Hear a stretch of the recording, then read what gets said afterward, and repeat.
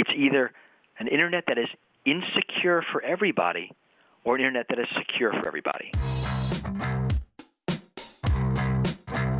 People may be violating the Wiretap Act, which is just like an interesting, weird hiccup in the law. There's no way to know for sure whether or not the site you're connecting to really is who it claims to be. They justified every one of their fears, which is a little freaky. Really freaky. Really? Yeah, it's kind of scary.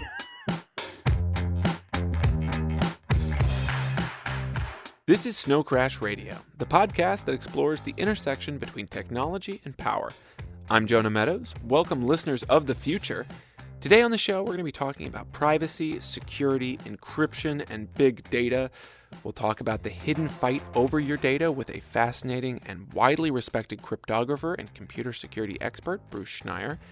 And then later on, we'll hear about a certain piece of software that came pre-installed on laptops from the world's largest maker of laptops. And we're going to find out how that pre-installed bloatware can be used to intercept all encrypted web traffic and what a problem that might be. But first off, when it comes to these cloud-based home camera systems that are becoming more and more popular, what are the legal and ethical implications? Like, what if you're staying in an Airbnb and you discover someone's been monitoring you with one of these? Kashmir Hill is senior editor of Real Future at Fusion, where she writes about privacy and technology. Kashmir, thanks for joining us today. Hey, Jonah, thanks for having me on. So a lot of people have started getting these pretty cheap home video cameras for totally reasonable reasons. The most popular one is made by a company called Dropcam. And that company, Dropcam, it was actually bought by one of Google's subsidiaries last year. So Dropcam has these really great cheap cameras that will stream video to your smartphone in real time or send video up into the cloud. It'll email you when it detects motion in the house. And so this is great for people who are worried about home security. Dropcams have been used to catch burglars who have broken into homes because it captures footage of them. Some people who don't like being separated from their pets during the day love Dropcam because then they can see what their dog's doing. So that's the reason why a lot of people like to have these. And then some people even use them as a baby monitor. You can put it in your nursery. And it sounds great. Convenience, security. What could possibly go wrong? A woman was crashing on the couch of a friend in Los Angeles, and one day, after she'd been there for a few weeks, she looked at the bookcase and realized that a Dropcam had been hidden on it, and it was staring right at her. This friend of hers had been potentially watching her with the Dropcam, recording footage of her. She'd been, changing her clothes by the couch and doing all the things we do when we think no one is around. It was very alarming to her, and she went to the police, and they told her, "We're sorry, we can't do anything." People are allowed to have a camera in their home, especially if it's not in a private place, like it was in his living room. But when I spoke to experts about this, they think the police were incorrect, that by having a camera in your home that streams not just video, but also audio, people may be violating the Wiretap Act, which says you can't, eavesdrop on somebody. There are also civil claims, intrusion upon seclusion. And this is becoming more of a problem. I came across the story of Airbnb guests in Canada who found 3 Dropcams hidden in the home that they had rented, which is just, really freaky. And in another example that sort of turns the tables on the creeps, and although this one didn't involve the same brand, one guy's own cameras ended up being used as evidence against him. It was a local case here in San Francisco. A advertising tech executive had a bunch of cameras in his house, including 2 in his bedroom. And I think I know what he wanted to capture with those 2 cameras, one was in the ceiling. But his girlfriend at one point called the police. She said that he had attacked her. And when the officers saw the cameras around the apartment, they ended up seizing the footage, and they got a warrant to watch it.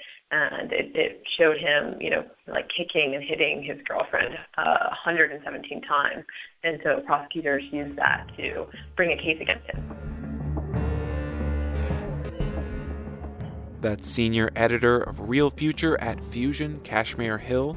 Coming up next, we'll talk about how both the NSA and the world's largest maker of laptops are weakening the basic infrastructure of the internet. Just ahead.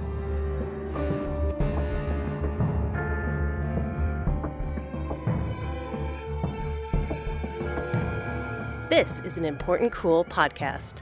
Important Cool is an international worker-owned journalism collective. Find out more at importantcool.com.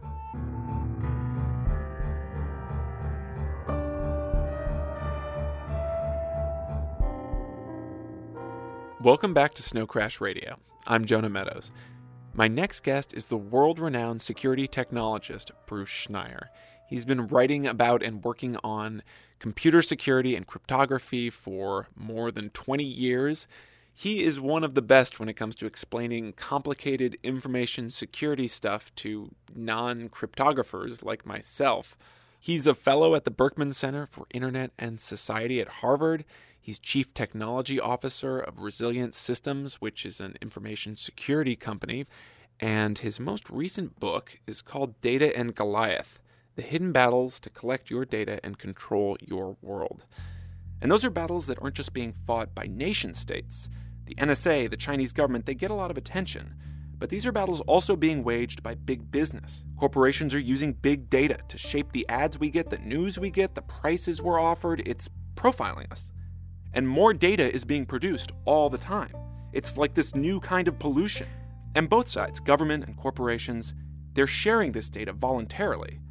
But they're also losing the data involuntarily to criminals and spies and hackers of all kinds. So we're giving up a lot by going along with all this corporate and government surveillance, and I guess it's because we generally feel like it's giving us convenience and security. We're not going to stop carrying around cell phones just because they're tracking us. So I asked Bruce, what are some of the ways that we're generating this data and being tracked without ever really thinking about it? You know, it's really everywhere.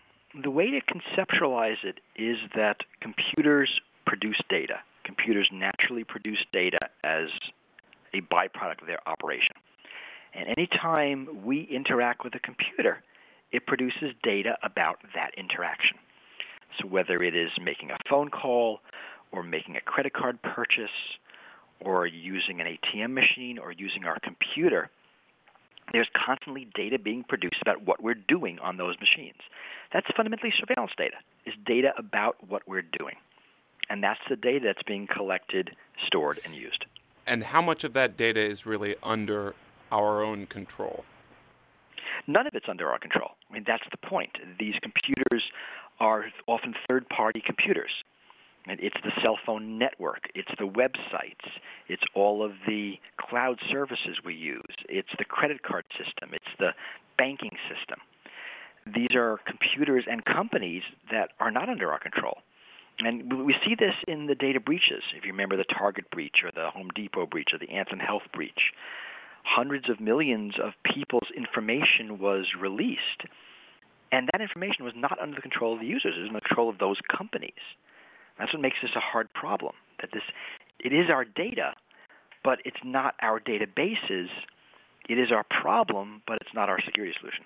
Are there any laws that require businesses to encrypt personal data or take any precautions? Or what's the legal framework currently when it comes to how secure corporations need to keep our personal data? Basically, there are no rules. There are some rules in certain circumstances for financial data, for some types of health data, for video rentals data, but they often aren't rules about how the data is protected. They are rules prohibiting the sale or use in some circumstances. For most of us, for most data, it is simply a free-for-all. That data can be bought and sold without our knowledge and consent. Now, it's not just hackers getting access of it. We have instances of these data brokers selling the data for criminals. So not even illegal. It's perfectly legal for them to sell data to criminals. I mean, it's probably bad PR and they shouldn't do it, but there are no rules. And that is the big problem. There are really no rules about how our data is collected, stored, used, protected, checked for accuracy, deleted, none of that. It is whatever the companies want to do. And your point is well taken that when these companies suffer a data breach, it is the individuals who suffer, much more so than the company. And that is that's a market failure. Right? That's something a market can't fix, because I can't go to a data broker and say, I'm going to leave you and go to a different one if you don't protect my data. I have no business relationship with them. I'm simply data in their database. So that makes it difficult for markets to fix. And it seems like the market incentive right now is toward invading people's privacy. It seems like a lot of companies, especially in the mobile space, in the cloud computing area, they're set up with their business model to invade people's privacy, to collect and trade off their data. How do we switch the incentives around from accumulating and storing people's data towards something else? Well, right now, surveillance is the business model of the Internet. And you're right, there are incentives to collect everything. And that's the promise of big data. Collect it all, save it all, use it all. It's so cheap to save, you might as well, and maybe there's some value in it. Right? That's why it's all being collected. That's why it's all being saved. And the incentives are to do that. If you want to change that, you have to change the incentives. And the way you do that is through law.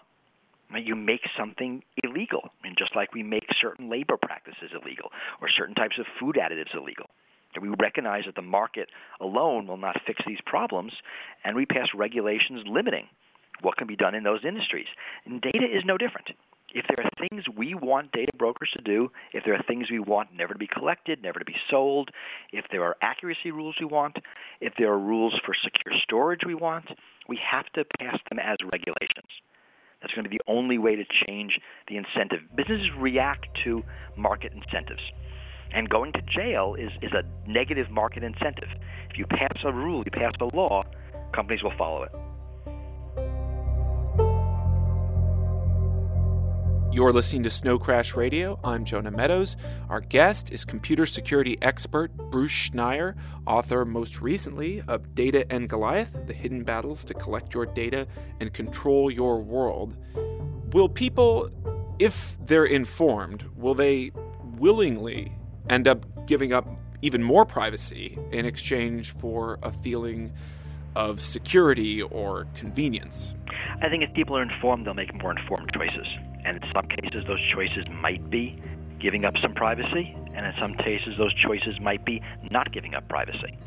One of the problems we have is that there's not a lot of transparency, that people don't realize how the data is being collected.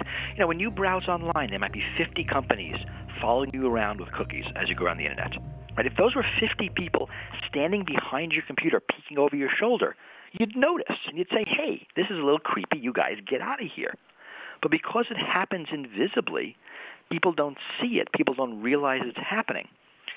So transparency, I think, in the end, will make people more concerned and more willing to protect their privacy. In some cases, I mean, they might give it up willingly, but it will allow people to make informed decisions, which the current system doesn't.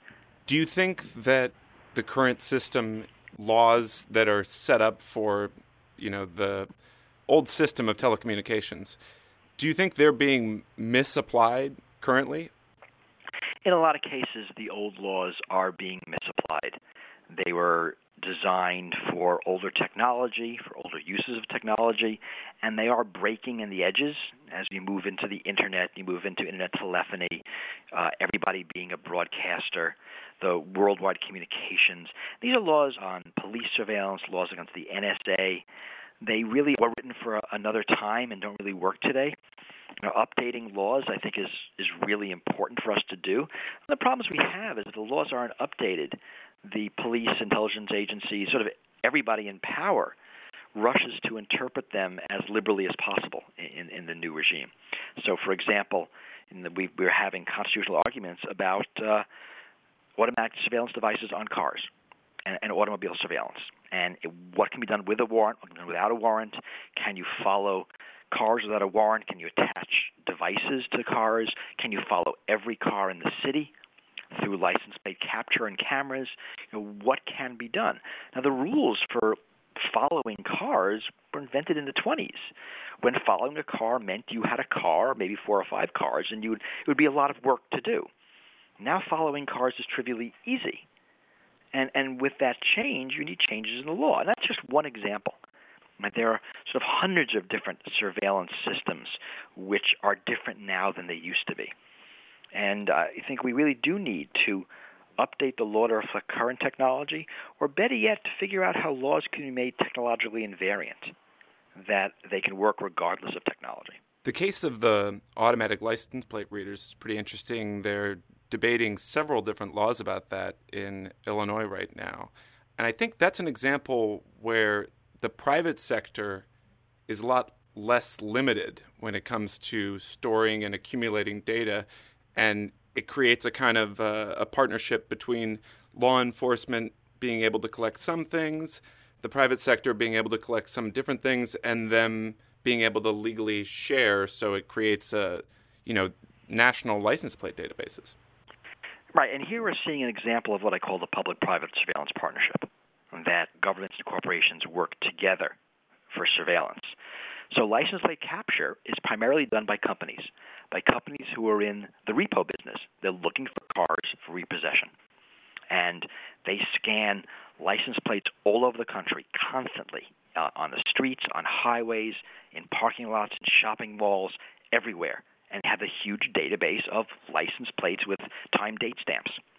That data is private. They give it to the police, Department of Homeland Security, because they're nice, and why not? And now that data is being used by law enforcement, right? They also use, where they can, government records of license plates attached to people, automobile registration, to identify cars. Right, so data now flows back and forth, and there might be laws that protect us from government collecting this data, but there's no laws about private companies collecting this data, and no laws about them giving it to government if they want to.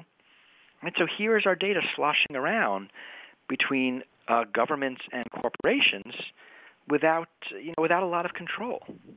When it comes to the government, you've been a critic of the NSA's current mission in the way that it is on both offense and defense at the same time. Why is it bad to be attacking and strengthening networks at the same time?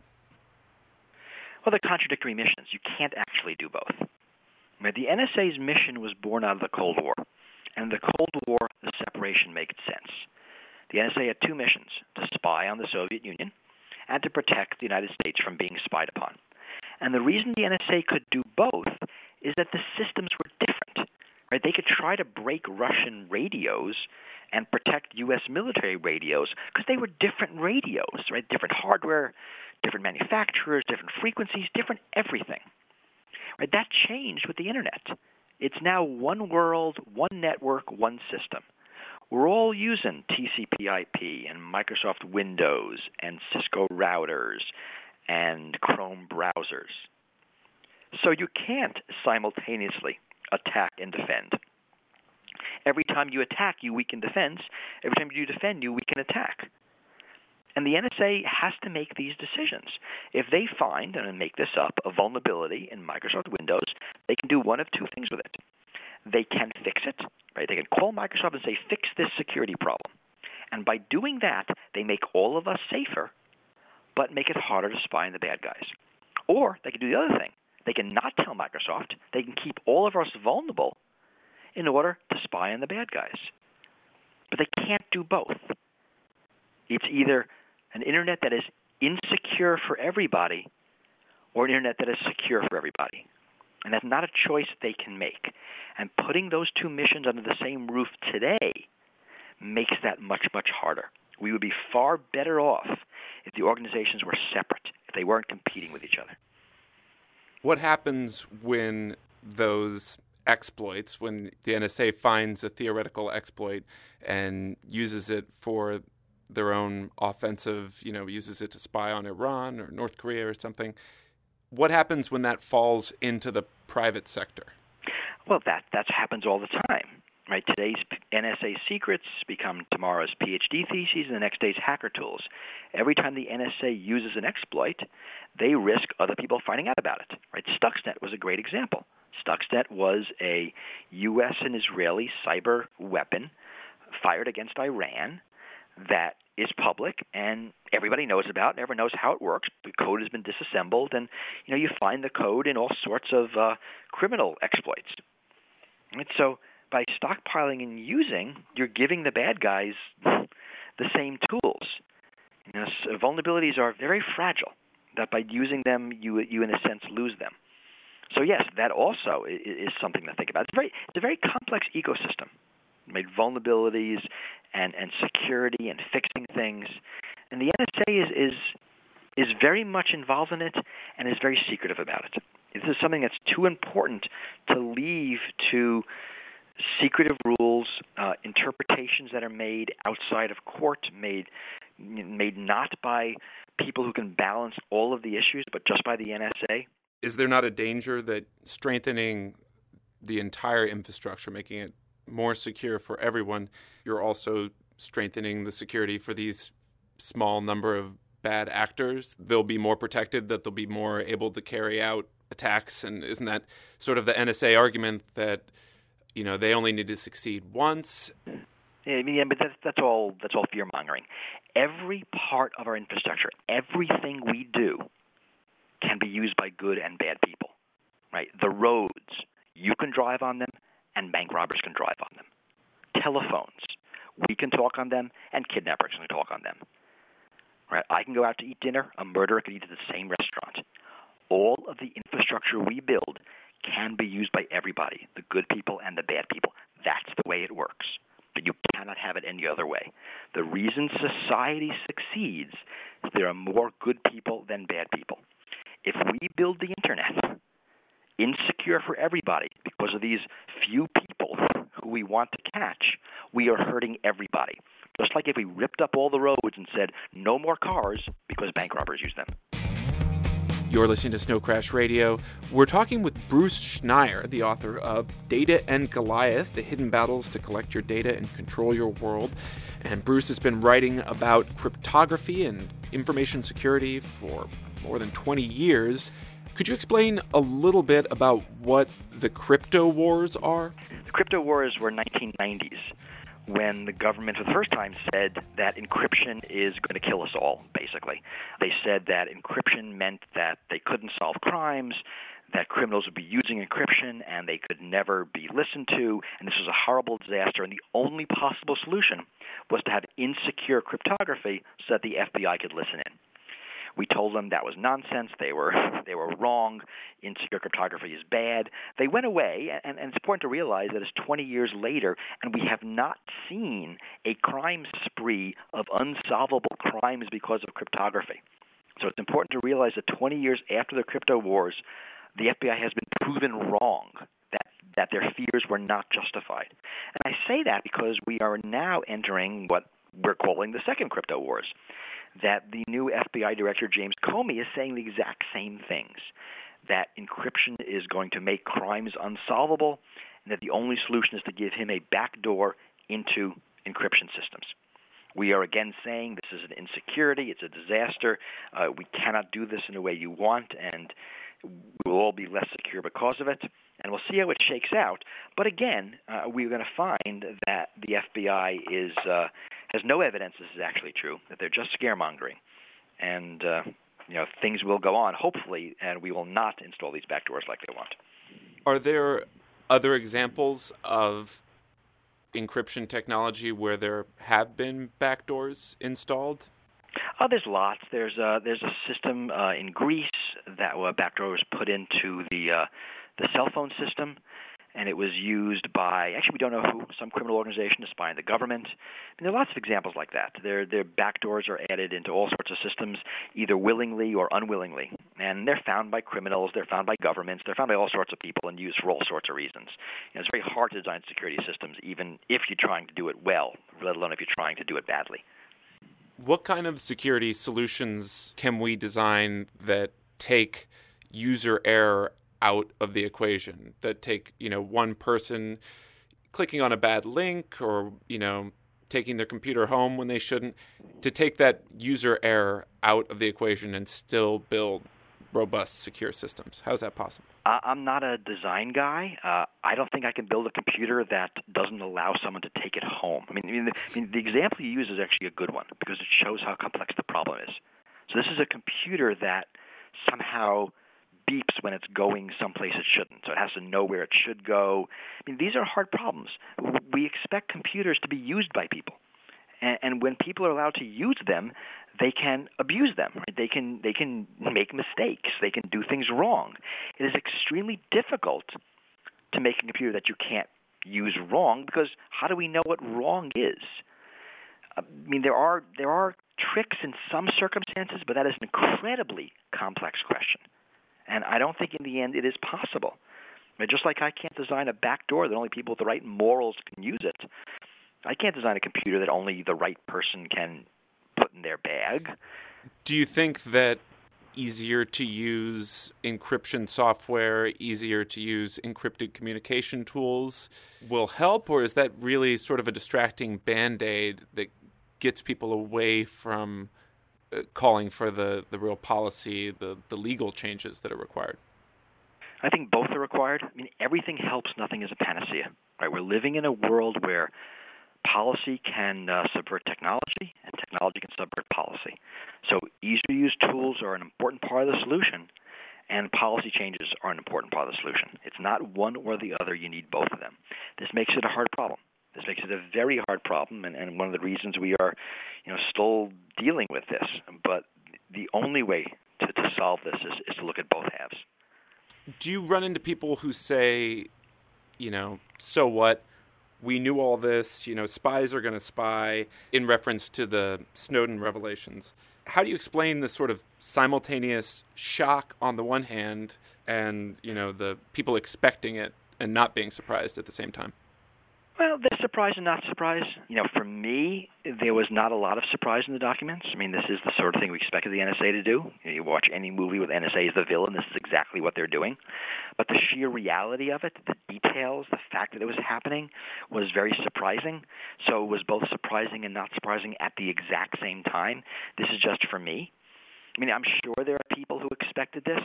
One of the things about the Snowden documents is they sort of made every paranoid NSA-fearing person normal because they justified every one of their fears, which is a little freaky. I don't know how to I don't know how to explain it to the people, and there is fatigue certainly, simply because for a lot of non-techies, all the stories start being the same after a while. And that's just, I think, the way it is also. Do you think there's an element of the surveillance that's not really about bringing more security? Because it seems like we're creating a bigger and bigger haystack, and needles are still getting through. Attacks are still happening that aren't being prevented by mass surveillance in France or in other places. Could there be some secondary objectives besides security for mass collection of all this data? I mean, it could be. Depends on your country. I mean, it's always going to be security of some sort, right? In China, it's security against dissident ideas and rival political thought and other free thinking. In the United States, it is much more about security from crime and terrorism. I think there's a lot of security from making a bad decision. In a sense, these organizations have to do everything because their jobs are on the line. And it's less security of us and more security of their careers. So there's a lot of complicated things going on. Primarily, I think in the United States, the people doing this believe that this is making us safer. They minimize the costs, and the costs in money and in liberties and privacy, and they say this is a good idea. Also in the corporate sector, you've got more and more pervasive workplace monitoring. Corporate surveillance is all very, very different. There's no security motive. The motive is all control. Right? The motive is psychological manipulation, persuasion, advertising. You mentioned workplace surveillance, control of employees. So no, it's a very different motivation in the corporate world. I mean, there it's not about security and crime. It's about influencing individuals, manipulation.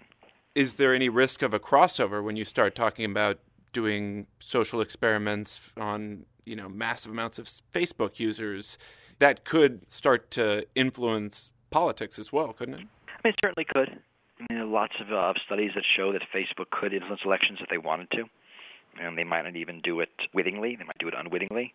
But yes, as soon as you start having this data, it's going to be used for different purposes. Where this controlled data is used in politics is in elections.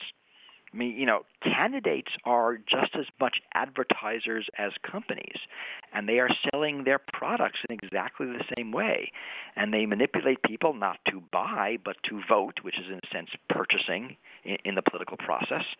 So all of that corporate surveillance and dossier collecting and influencing and manipulating and figuring out what people are interested in directly affects our election process.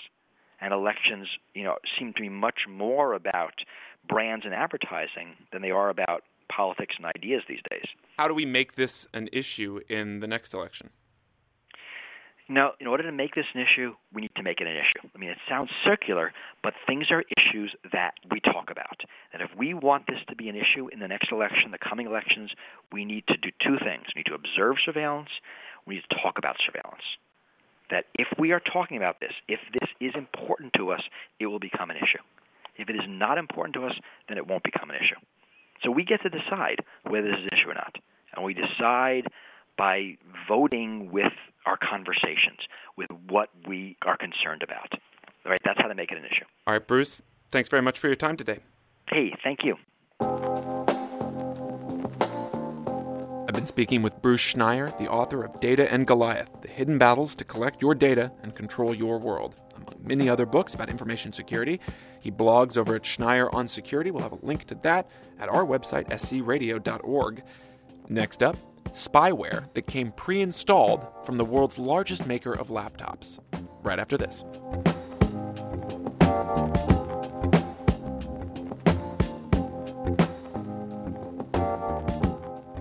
Music on today's show comes from Al Peters, Big Data, and 9 Inch Nails.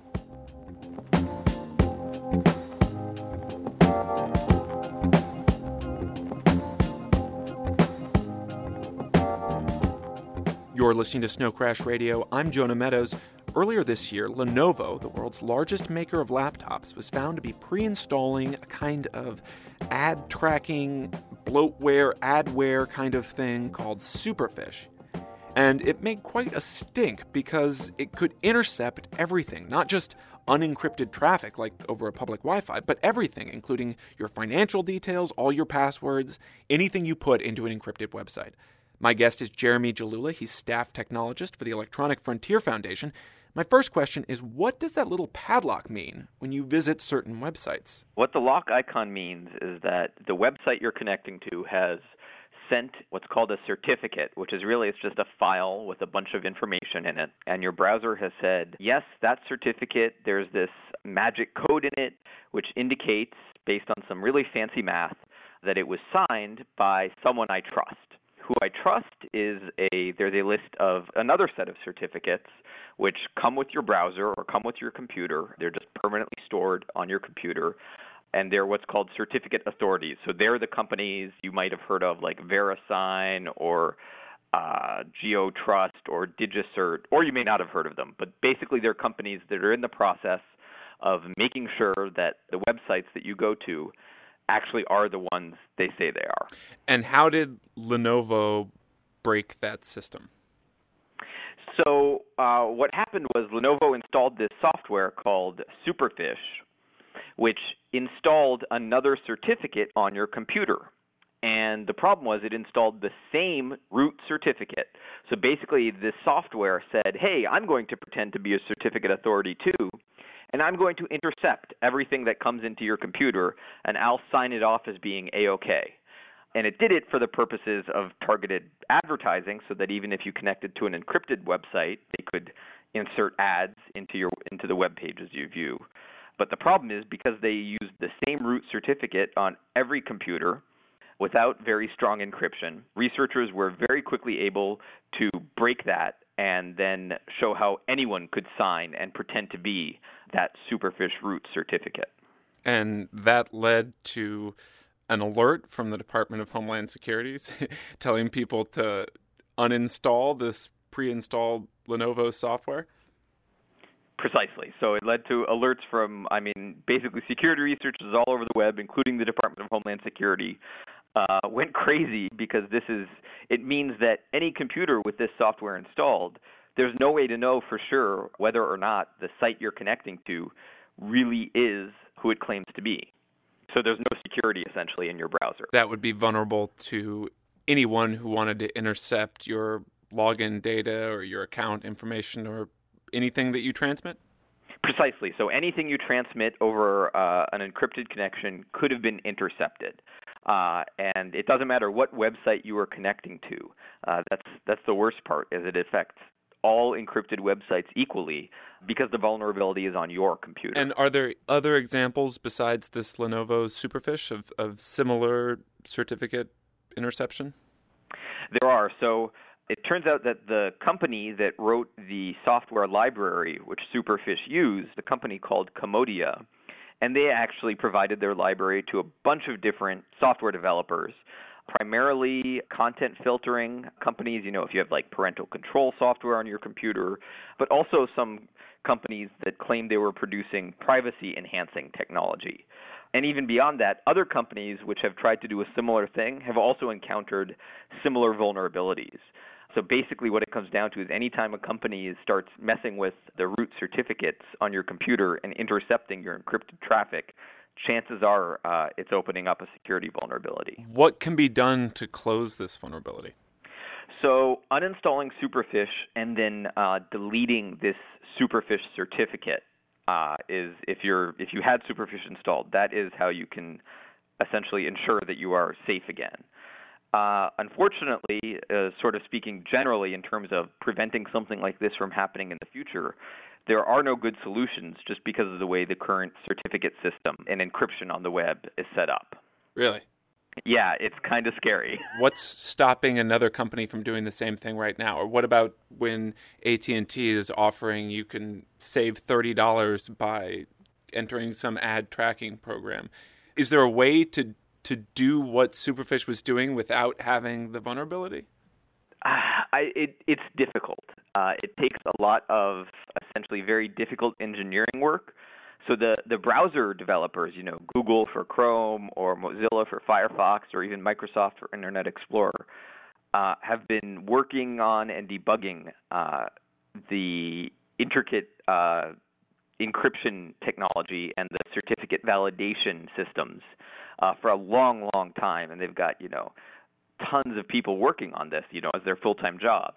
And most software companies that are, only doing this sort of as a side thing, like it's a sub-part of their, a greater, software goal that they have, aren't necessarily going to put the same care into it. And so while it is technically possible to do, it's definitely also technically difficult to do. How can people avoid installing other software, whether it's ad blocking software or privacy software or parental control software, that would be vulnerable to the same sort of man-in-the-middle attack? I mean, essentially it comes down to knowing about and educating yourself about the software you're installing. As a result of this, as far as I know, all of the software that has the same vulnerability is now being flagged in things like, the Windows Security Essentials and Windows Defender. But in the future, there's, I'm sure there will be other similar vulnerabilities, and until a security researcher discovers it, there's, it won't. There's no sort of pattern to scan for from these programs, right? Essentially. Do you think it does serious damage to Lenovo's brand? I mean, they're a Chinese company and the largest maker of laptops in the world. Do you think it hurts them? I definitely think it does. I mean, they certainly didn't do this intentionally. They didn't want to break security. But on the other hand, they've also, sometimes we see corporations dig down and be stubborn and say, no, we weren't at fault. Here, they may not have, legally admitted fault, but they've basically said they're going to stop installing this sort of bloatware and crapware on their laptops in the future. And so it'll be a fresh, clean install of whatever operating system you have. Maybe minimal stuff. If you order it with Microsoft Office or something, it'll come with that. But they won't be installing things like this in the future. So the chance of your laptop coming fresh to you with a security vulnerability is much lower. Yeah. Well, it definitely gives everyone a reason to take a closer look at all of the stuff that comes pre-installed on your phone or your computer. Definitely. I've been speaking with Jeremy Gillula. He's staff technologist for the Electronic Frontier Foundation. And that is it for this episode of Snow Crash Radio. It's been produced by me, Jonah Meadows, with ImportantCool.com. You can find out more there or sign up for the podcast feed over at scradio.org and subscribe with your podcatcher of choice. You will get notified when new episodes are posted. Send any questions or comments to us at info@scradio.org, and thanks for listening.